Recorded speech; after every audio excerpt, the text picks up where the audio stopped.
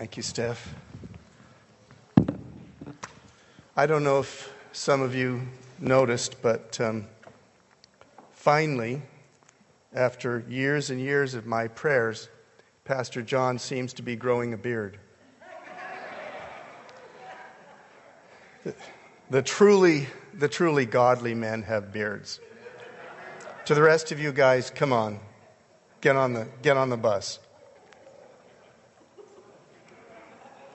You know, Francisco gave that prophetic word about what we bring to God. And I was thinking that a lot of the time, all I bring to God is a cry for help. And God always answers that. As he said, a broken or a contrite heart, God never rejects. Remember one time, John told me that God was talking to him, and the subject between them came up of some broken people in the church. And the Lord said to John, and this was a graceful, but it was a corrective word. He said, "You despise weakness." And the Lord said, "I'm drawn to it."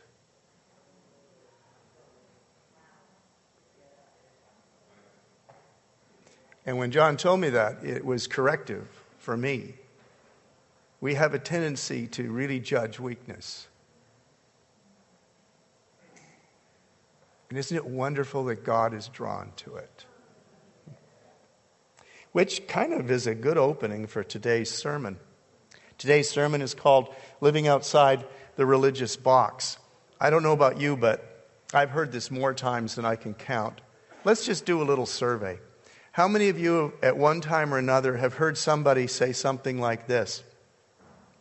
"I really like Jesus, but I don't like his people." Ever heard that? "I really like Jesus, but I don't like church." Ever heard that? Okay, how come he's so likable and we aren't? Because we're not like him. Well, sadly, too much of the time, that's the truth. What was it about him that made him so likable that we so often seem to lack? John asked me that question a while ago. He said, "What are the things you like best about Jesus?" And I came up with two things that came to my mind immediately. The first was, he's not religious. I just love that he's not religious. And the second one is that he's not judgmental. Why do I say he's not religious? Let's look at this little story briefly. This is about John the Baptist. It's in Matthew 11, verses 2 to 6. Let me just say something about John the Baptist. John the Baptist he was one of those people whose life is very, very clear, whose life's purpose is very clear to him. He had no problem knowing why he was living or what his mission in life was. What was John the Baptist's mission in life? To identify the Messiah. To identify the Son of God who would come to die for the sins of the whole world. That's his sole purpose. Since he's young, he's known, this is what I'm called to. This is the one thing I've got to get right. This is the one thing that's really, really important. My life's purpose. And the Holy Spirit speaks to John. Jesus comes to get baptized by John. The Messiah, the God-man, comes to be baptized by John. And John, of course, isn't comfortable with that. And the Spirit of God says he's the guy. The Spirit of God has told him he's the guy. That's the Messiah.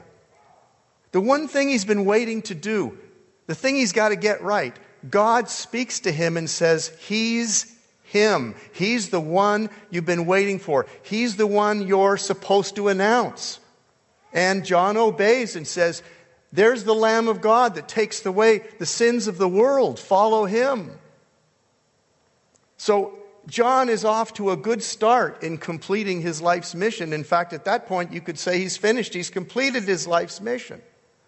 But something happens to John.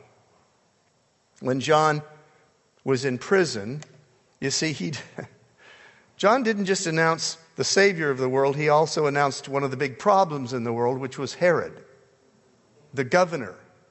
So John had a political moment. And his political moment has landed him in jail. Actually, a short time later, it cost him his life. So now he's in prison. Jesus has been going about his ministry and becoming a public figure. And John's in prison. And John hears through people what Jesus has been doing. This is important. What Jesus has been doing. And he sent word by his disciples to ask Jesus, are you the one who's to come, or are we waiting for another? Well, the Holy Spirit spoke to him and said he's the one. He's been waiting all his life to hear this message. And God says he's the one. But there's something that Jesus has been doing that has caused John to question, did I really get this right? Circumstances have caused him to doubt what the Holy Spirit said to him. Have you ever had circumstances in your life cause you to doubt what the Holy Spirit said to you? The promises that he made to you? The dreams that he's given you? But then circumstances come and they're the opposite of what the dream was? And now you're doubting and you don't know. And you're fearful. Well, this is how John felt, only probably hundreds of times more deeply. Because this was his life's mission, to get this one thing right. Or so are we supposed to wait for somebody else? And Jesus said, you go back and tell him this. You go back, tell John what you hear and what you see. The blind receive their sight, the lame walk, the lepers are cleansed, the deaf hear, the dead are raised, and the poor have good news brought to them. Now let's just pause here for a minute. Something that Jesus has been doing has caused John to doubt whether or not Jesus is really from God. So Jesus says, yes, I am. And his proof is all these miracles that he's done. So he's resting his credibility in the supernatural events that he's accomplished. All good for people. Now there's no way that John would have any problem with Jesus healing deaf people and blind people and crippled people and feeding the poor and the 5,000s and this, that, and the other thing. John would have no problem with that. It's not those deeds that have caused him to doubt Jesus. It's got to be something else that's caused him to doubt Jesus. And Jesus finishes his address, which is to be taken to John, with these words, and blessed is anyone, or the one, who takes no offense at me. You see, John had already taken offense at Jesus. We don't know what it is, but Jesus had done some things that John was seriously offended by, and it wasn't all the great supernatural stuff. And Jesus used the word offense. It's the Greek word scandalion. It's the word we get scandal from. And it's an extremely powerful word. That translation of offense really doesn't capture what's going on inside John at all. What's going on inside John is this. Jesus has done something so offensive to him that it actually causes him to disbelieve in Jesus. The word actually means to give up your belief in someone because of something that they've done. Are you with me? So this is a really, really serious thing that's happening to John.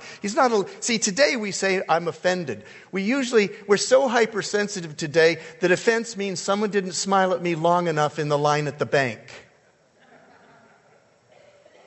No, this wasn't that kind of microaggression. Microaggression, it's so small you need a magnifying glass to find it so you can finally be offended today and be happy. I'm not happy unless I'm offended. I need to find an offense, so I'm just going to look as hard as I can to be offended. Sorry we're on a tangent, but what does that do to human relationships? Where we're hunting for reasons to call somebody something bad? Give me a break. It's not that kind of offense. This is a real... John is on the edge of giving up his belief in Jesus on account of the things that Jesus has been doing. So I looked through the chronological Gospels and looked at all the things that Jesus had been doing between the day of John first discovered Jesus and this time that John's in prison. Well, here's the things that Jesus had been doing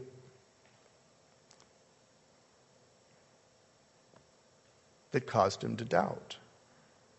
In the 2 or 3 months since John baptized Jesus, here's what he's done while John was in prison. Number 1, he turned over 700 bottles of water into wine. He turned water into wine, about 700 bottles, for a wedding in which the guests had already had too much to drink. That's awkward, isn't it? Jesus is a party hound. But it gets worse. He talked to a Samaritan woman in broad daylight who the whole town knew was guilty of serious sexual sin. Samaritans are dogs. You're not even supposed to look at them, let alone pause and have a conversation with them. And she was a woman, and you're not supposed to do that either. And she's a fallen woman, which makes her absolutely untouchable. And here's Jesus befriending, humanizing a truly broken person who is out of bounds and untouchable. Then it's worse. He befriends the entire village of Samaritans and gives them access to heaven. Can you imagine the frustration of the Jews, the Jewish leaders, in hearing that Jesus had actually done this for a Samaritan village? And then last Sunday we talked about the calling of Matthew the tax collector. Did anyone remember that message? Jesus befriended the biggest traitor you could find in the Jewish community, the one person everybody absolutely hated, the one kind of sinner that the Pharisees said was incapable of becoming a penitent, incapable of ever repenting, and could never be redeemed. By definition, he's a tax collector. And Jesus gives him friendship and goes and eats with his low-life friends at his house. And then Jesus feasted while he was supposed to be fasting. He didn't respect the religious institution of the Sabbath. He didn't respect the religious institution of the synagogue. He went right in. Can you imagine anyone so absolutely audacious as to go into church on a Sunday and heal somebody? What an absolute outrage. We're not here to see people healed. We're here to give offerings. We're not here to see lives changed. We're here to support the institution. People, this is church. I'm appalled at how some of you are dressed this morning. I just don't see respect for the church. And you're actually laughing through part of the message. It's not that funny. This is church. This is not for laughter. This is not for gaiety. This is not for frivolity. This is serious business. Half of you are going to hell and you don't even know it. What is wrong with you people, other than everything that I can see? And there's Jesus. He's just not respecting the institution. Here's the coolest thing about Jesus. Every time,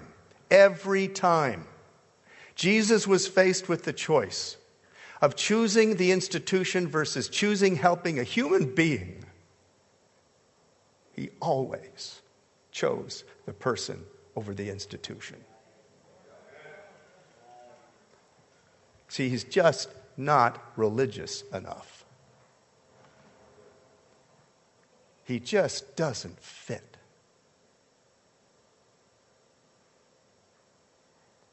People say, I really like Jesus, but I sure don't like the church. Gosh, I wonder why.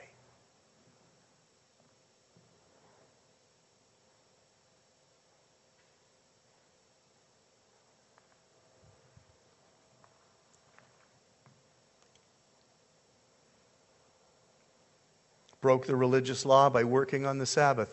Like healing somebody's work. Like casting a demon out of someone and setting someone's psyche free is hard work, and we shouldn't be doing it on the Sabbath. Healing someone in church when he should have waited till the next day.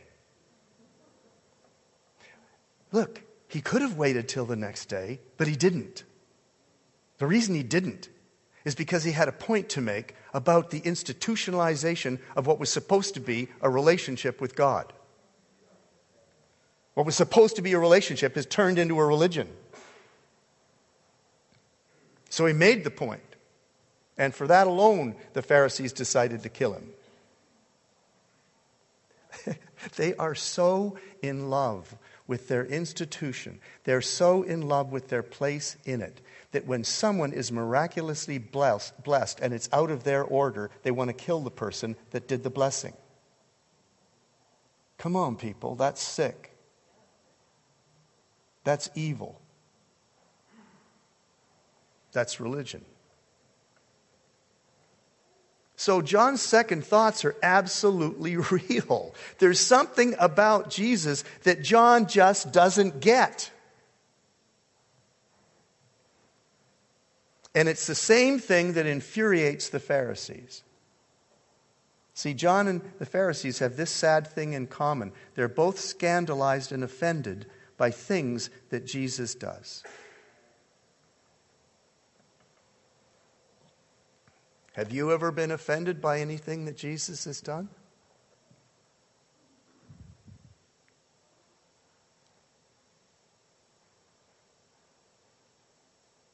I'm thinking about when someone walks into the room here who flat out just doesn't fit. Now, what would someone who really doesn't fit look like when they came into this room?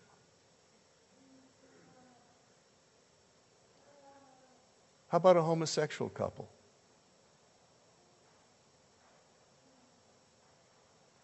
How about someone so covered in tattoos you can't find his face?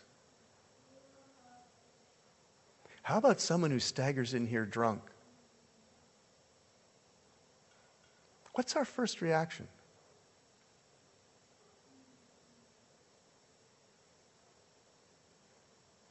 What about someone who enjoys the service too much and ends up laughing through it? It's never happened when I teach, but I mean, I wish, I pray someday. What about someone that breaks out crying in the middle of worship uncontrollably and sobbing? What about someone who falls on the ground? What about someone with no social boundaries, no relational skills?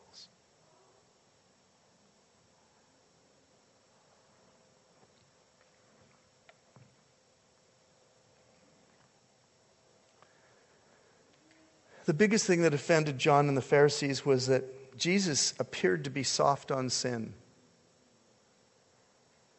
He just wasn't offended enough by people who are screwing up. He didn't have a real sense of righteousness. He had no sense of propriety. Didn't respect the rules. He was soft on sin. He didn't He didn't really hit him between the eyes when he should hit him between the eyes. See, the real difference between Jesus and the Pharisees is the difference between making a judgment about right and wrong and being judgmental. Think about it. You see, every day, as Christians, with the righteousness of God living in us, we have a sense of unrighteousness whenever we come across it. We will make judgments about ourselves and about others continually as to what was right and what was wrong. We're moral beings. We live in a moral universe. We make these judgments. She shouldn't have said that. He shouldn't have done that. I shouldn't have said that. I shouldn't have done that. We make moral judgments. People, inevitably, we're going to make moral judgments. We can't help it. God instilled us with a conscience. He instilled us with a moral compass. But there's a difference between making moral judgments of things that we see as right or wrong and being judgmental. And it has a complete, absolute difference in how we see the person who's screwing up, including ourselves. Jesus had no difficulty making a moral judgment about somebody's behavior without being judgmental. And the Pharisees couldn't make a moral judgment about someone without being judgmental. What's the difference? Making a moral judgment is a mental act of observation in which right and wrong are identified. But judgmentalism is an attitude towards people and their failure. It is an attitude of superiority and dismissal. The judgmental person focuses on the wrong behavior because he hates the sin. He hates the sin because it is morally wrong. Because he hates sin so much, he has no trouble dismissing the sinner as nothing more than that. He's just a sinner. Dismiss. He's someone guilty of sin. He writes them off because his focus is on their behavior, and their behavior is bad. Jesus is different. His focus is always on the person and their spiritual growth. He recognizes that sin is morally wrong, but it is wrong because of its effect on the person. Sin is bad because it damages people. It prevents people from becoming everything God has designed them to be. It denies them their destiny. It prevents them from becoming all they can be with God. Jesus hates sin because he loves people. And the Pharisees hate people because they love the law.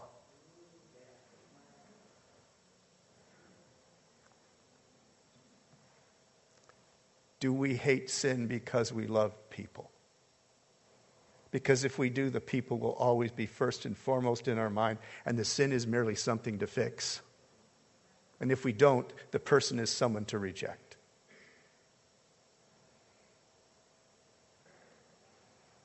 Jesus corrected the woman caught in adultery, but he did so after he gave her his acceptance. The judgmental person hates people because he loves the law. He will only give acceptance once he is sure they've properly received his correction. But for Jesus, love always comes first. And love brings transformation. And correction brings shame.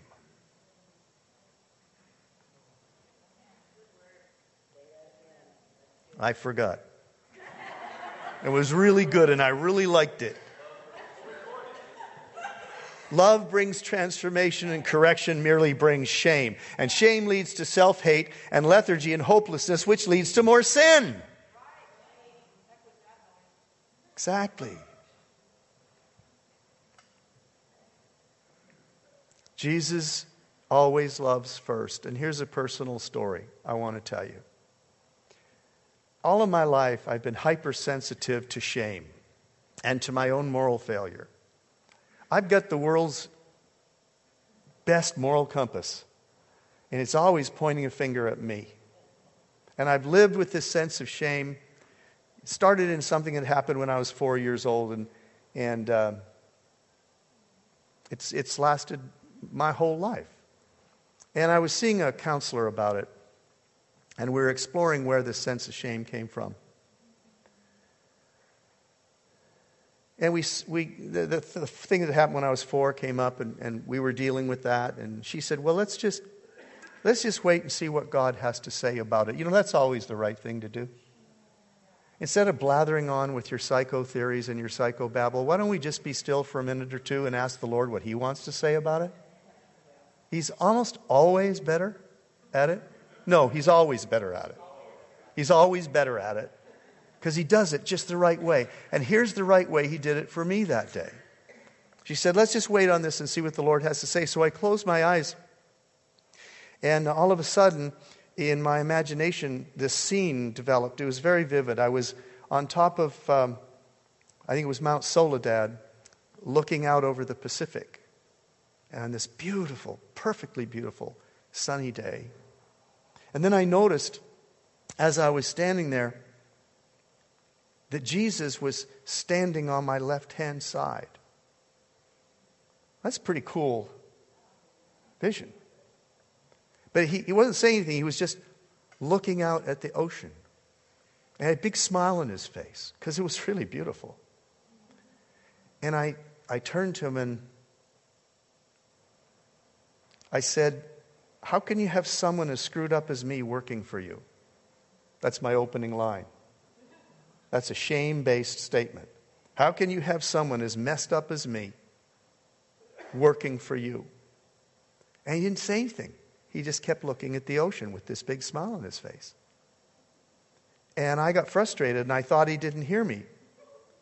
So I said, look how many of my motives were impure.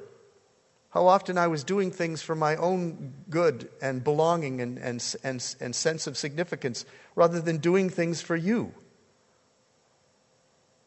Look at that. And Jesus picked up his hand and he pointed at the ocean. And he said, isn't that the most beautiful thing you've ever seen? And it just made me mad. Like, I don't think you're taking me seriously right now. I've got these deep, messed up issues we need to deal with. And you're busy looking at the ocean. Look how many times my motives were impure. Doesn't it sicken you? And he just looked again and he said, isn't that the most beautiful thing you've ever seen? And I said, how many of my actions were selfishly motivated? And he turned to me and he said, far less than you think. And for the parts that were, you have me. Isn't that the most beautiful thing you've ever seen?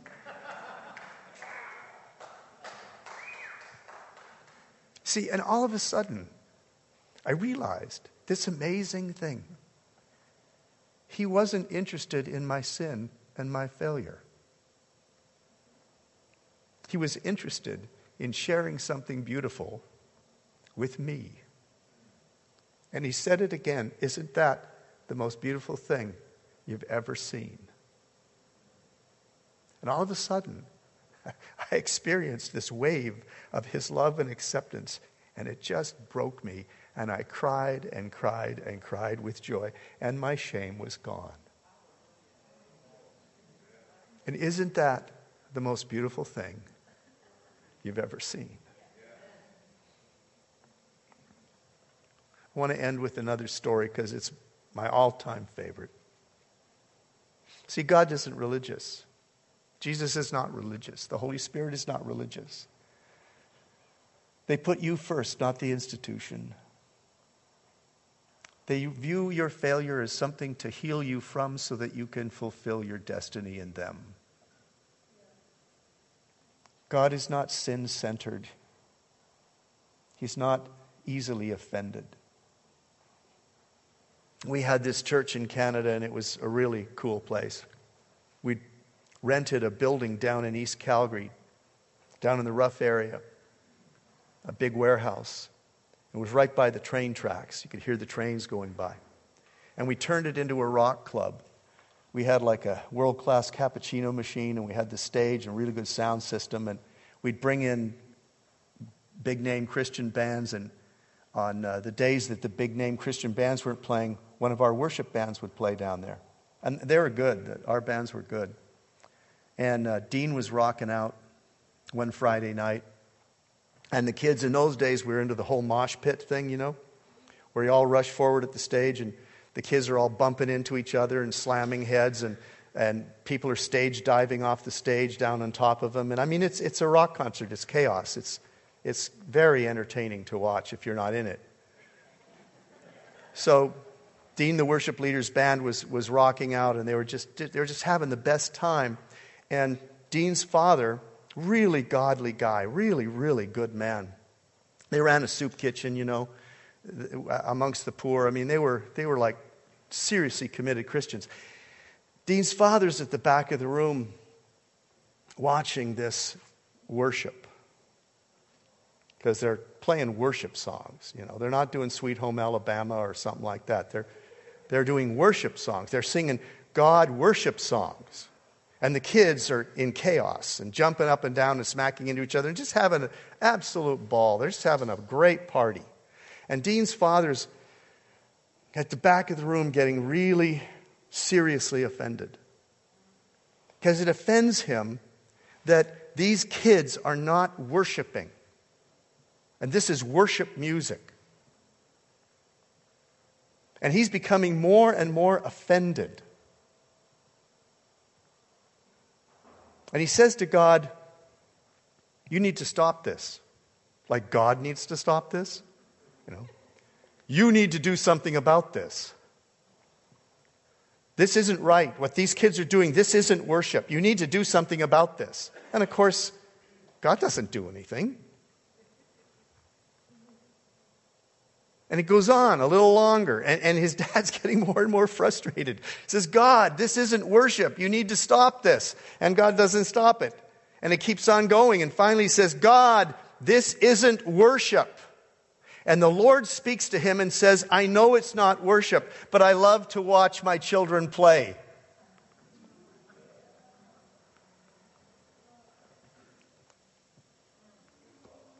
Come on. People, come on. I love to watch my children play. We've got this terrible view of God. This completely inaccurate religious view of God. That the things he cares most about is your religious performance. And how long you pray in the morning. Doing your prayers like they're work. Turning being with him into work. And reading your Bible so you can correct your Baptist neighbor. By the way, good luck with that. So you can spout verses on Sunday and sound like you really know the Word. Like that God cares so much about the religion and the institution. So we've so spiritualized him religiously that he's just this cranky, crabby old man.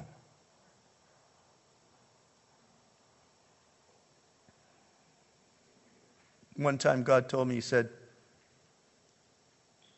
you trust me with your ministry, but you don't trust me with your recreation. You believe I'm interested in your ministry and I'll advance your ministry, but you have fear every time you wish for something like a boat trip or a RV trip or something just that's fun. You trust me with all the serious religious stuff, but you don't trust me with your entertainment.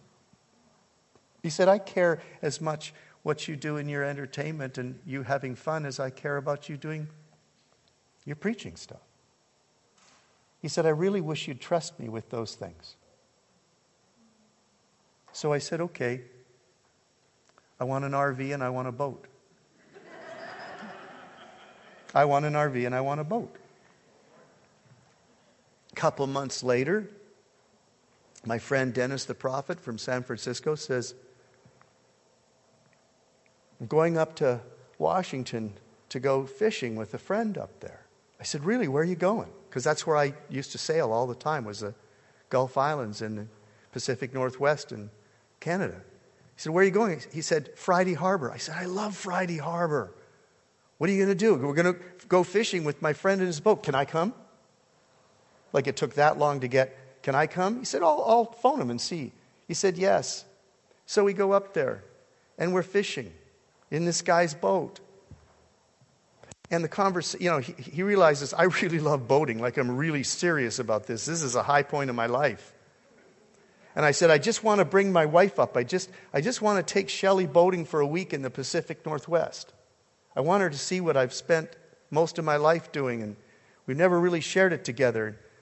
I need to charter a boat. He says, use mine. What? Yeah, take mine. I got a boat I didn't pay for. Yeah. Then a little while later, my prophet friend Dennis buys an RV. Use mine. Now I got a boat and an RV. I didn't pay for either of them. Isn't God good? See, He cares about all the details of your life. And He cares about your failures as much as He cares about your successes. We always come to Him with our successes so we can feel good about ourselves. And most of the time, He's really looking at the deeper issues that really matter to us, and He's waiting for us to come and bring Him the things that concern us. That most of the time we just want to hide. And His reactions to us are never religious.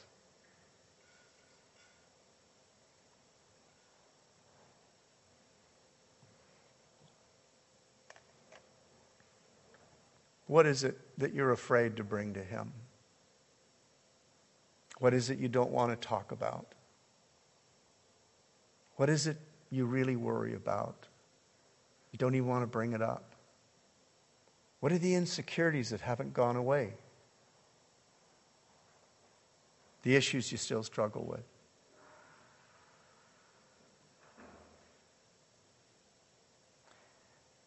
If you really had the courage, what would you say to Him that's honest?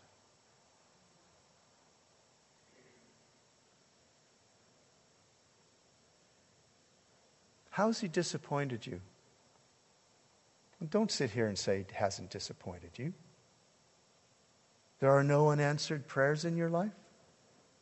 There are no things you're still holding out for and wanting that He hasn't done yet?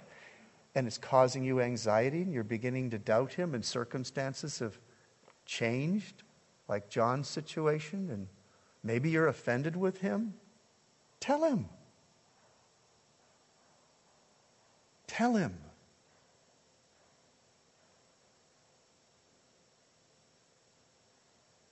He's not judgmental. Maybe there's a reason it hasn't been answered yet. Talk to Him. Tell Him the truth. Let's close our eyes. Let's do it right now.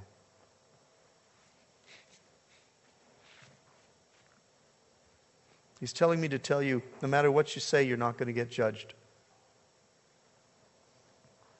He's not going to judge you. All that's going to happen is your relationship's going to go deeper. And you're going to receive more peace that you really need.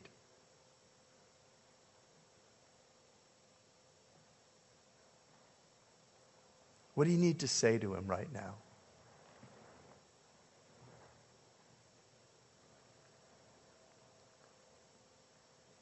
What do you need to say to Him that you haven't wanted to say because you thought it would damage the relationship?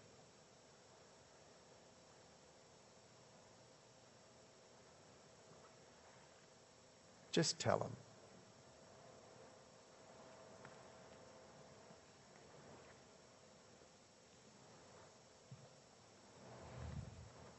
Are you mad at Him? Father, this is why I'm mad at you.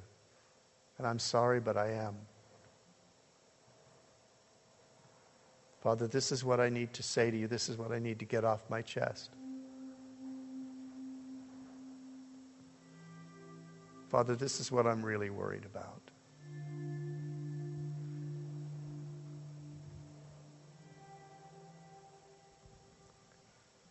Father, this is how I need your help. This is where I need your help, Lord.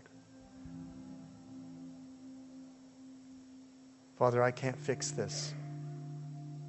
This one's beyond me.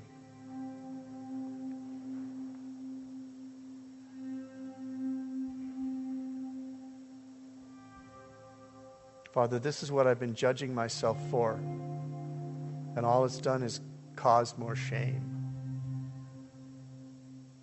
Father, what do you say about this? Father, what do you want to say to me right now? And pay attention. Father, this is what I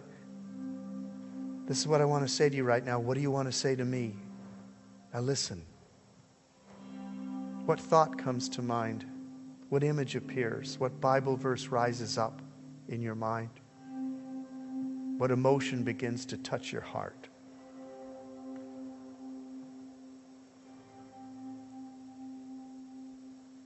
Listen.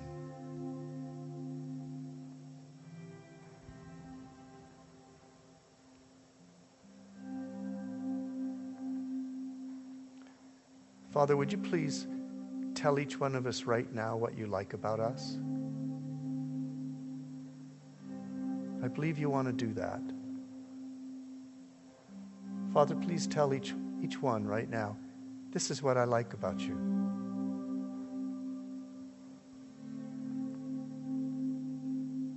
Now listen to what he says.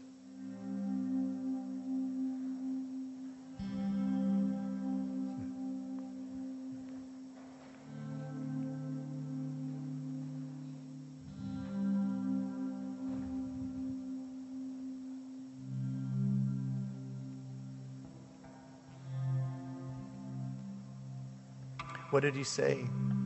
What did he say he likes about you? Let's have a little worship time where we tell each other what God said he likes about you. Say it out loud so everybody can hear.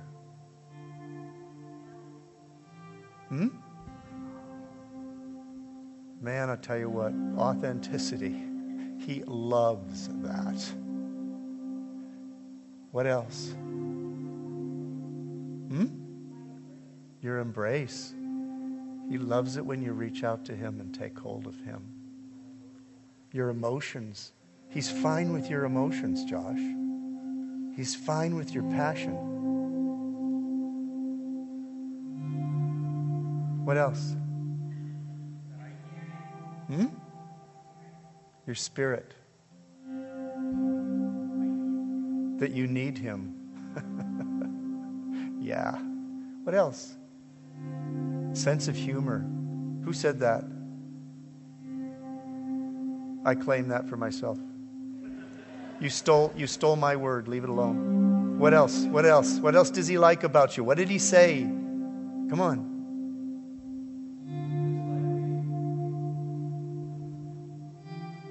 Sweet. What else, Mary?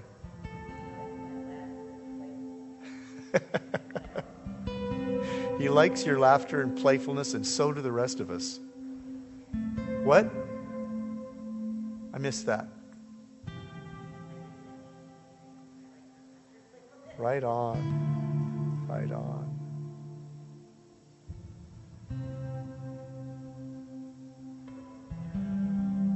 I'm just thinking about me. You know, it sounds weird, but just a minute ago he said, I like that you care about my reputation. I want so much that we would know him like he really is. Because if you know him like he really is, you can't help but love him. And you can't help but serve him. Because he's so good.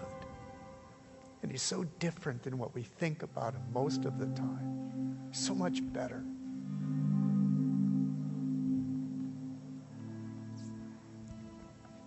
Well, I think shame got its butt kicked this morning. I think shame took a hit.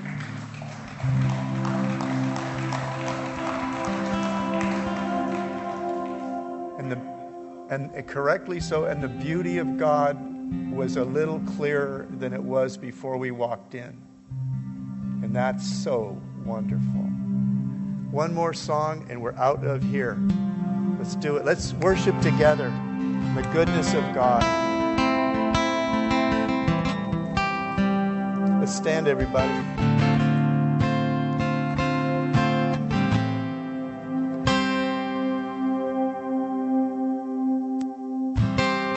Gotta make sure my mic's on first.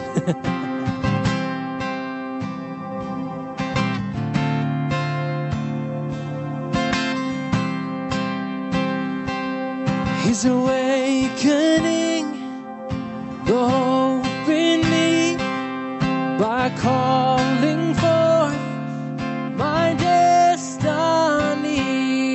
He's breathing life to my soul. I will thirst for Him, and Him alone. He has come like the rain. Come on, church, showers on barren plains. So my heart, tongue confess, Jesus Christ, the hope of man. My hope is in you, God. I am steadfast. I will not be moved. I am anchored, never shaken. All my hope is in you. He's awakening. He's awakening the hope in me by calling forth my destiny. He's breathing life into my soul. I will thirst for Him, and Him alone. He has come like the rain, showers on the barren place. So my heart and tongue confess. Yeah, come on. Jesus Christ, the hope of man. My hope is in you, God. I am steadfast. I will not be moved. I'm anchored, never shaken. All my hope, it is in you. My hope, 'cause my hope is in you, God. I am steadfast. I will not be, yeah. I'm anchored, never shaken. All my hope is in you. 'Cause He's bringing hope to the hopeless, giving His heart to the broken, sharing His home with the orphan. He's the joy, He's the joy, He's the hope of the nations. The Father's heart we're embracing. He is the song we're declaring. He is the joy, He's the joy. Yeah. Come on, let's put our hands together, yeah. Let hope arise. Let hope arise. Let hope arise. Let hope arise. Let hope arise. Let hope arise.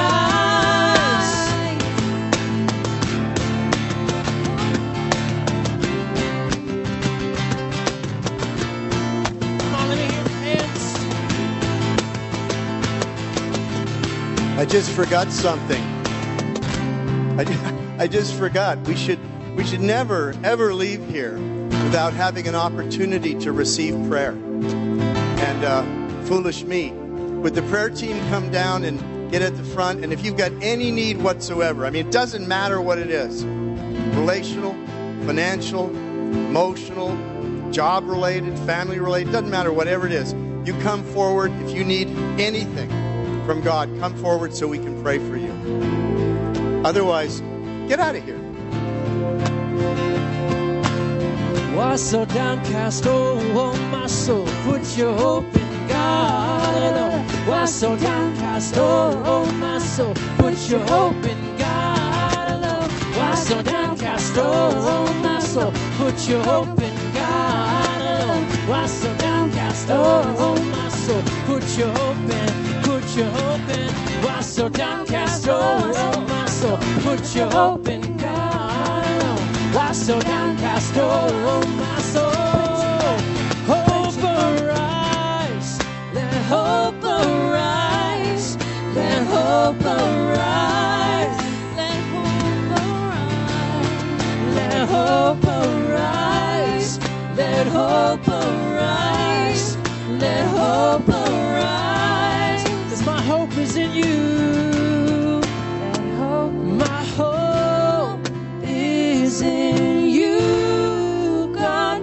I am steadfast. I will not be moved.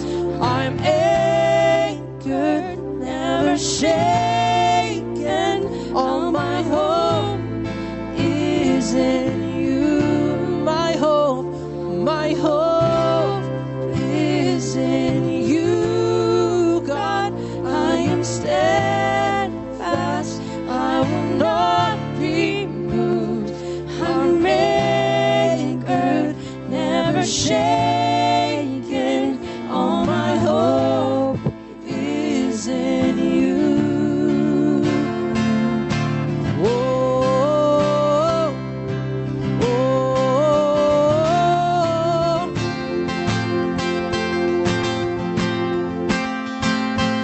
sing, oh,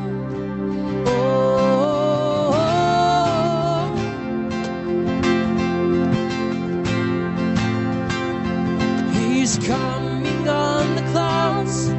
Kings and kingdoms will bow down. And every chain will break. As broken hearts declare His praise.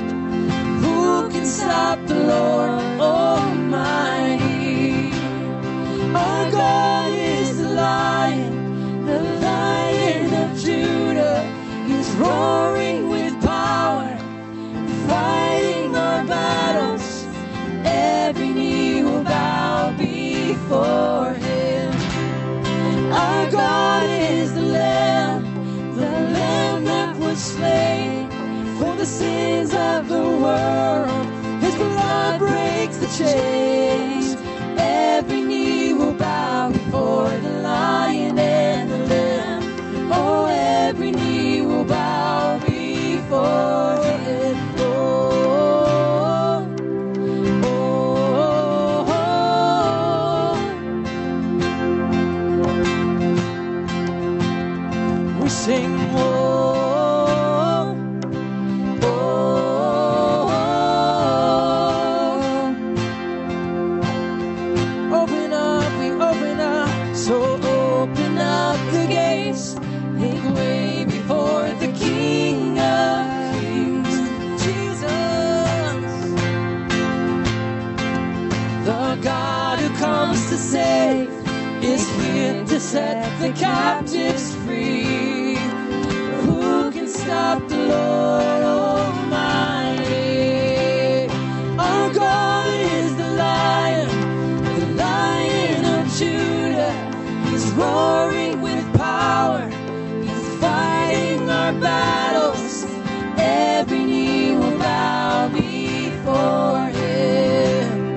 Our God is the Lamb that was slain for the sin